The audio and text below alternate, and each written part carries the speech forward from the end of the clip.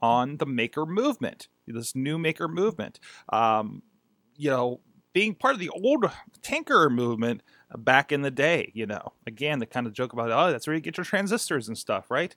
Anyways, let me know, what do you think? Are you going to miss Radio Shack if they go all out, if everything closes, or at least the ones in your neighborhood? If you look at that list, it's pretty eye-opening there. So go check that out. Let us know, what do you think about Radio Shack closing? And of course, check out the live stream. Awesomecast.net will be about 6:37 p.m. Eastern Time on live.awesomecast.net, and you can check out everything else on our YouTube channel. Please subscribe to us on iTunes and everywhere else. We'll see you guys next time.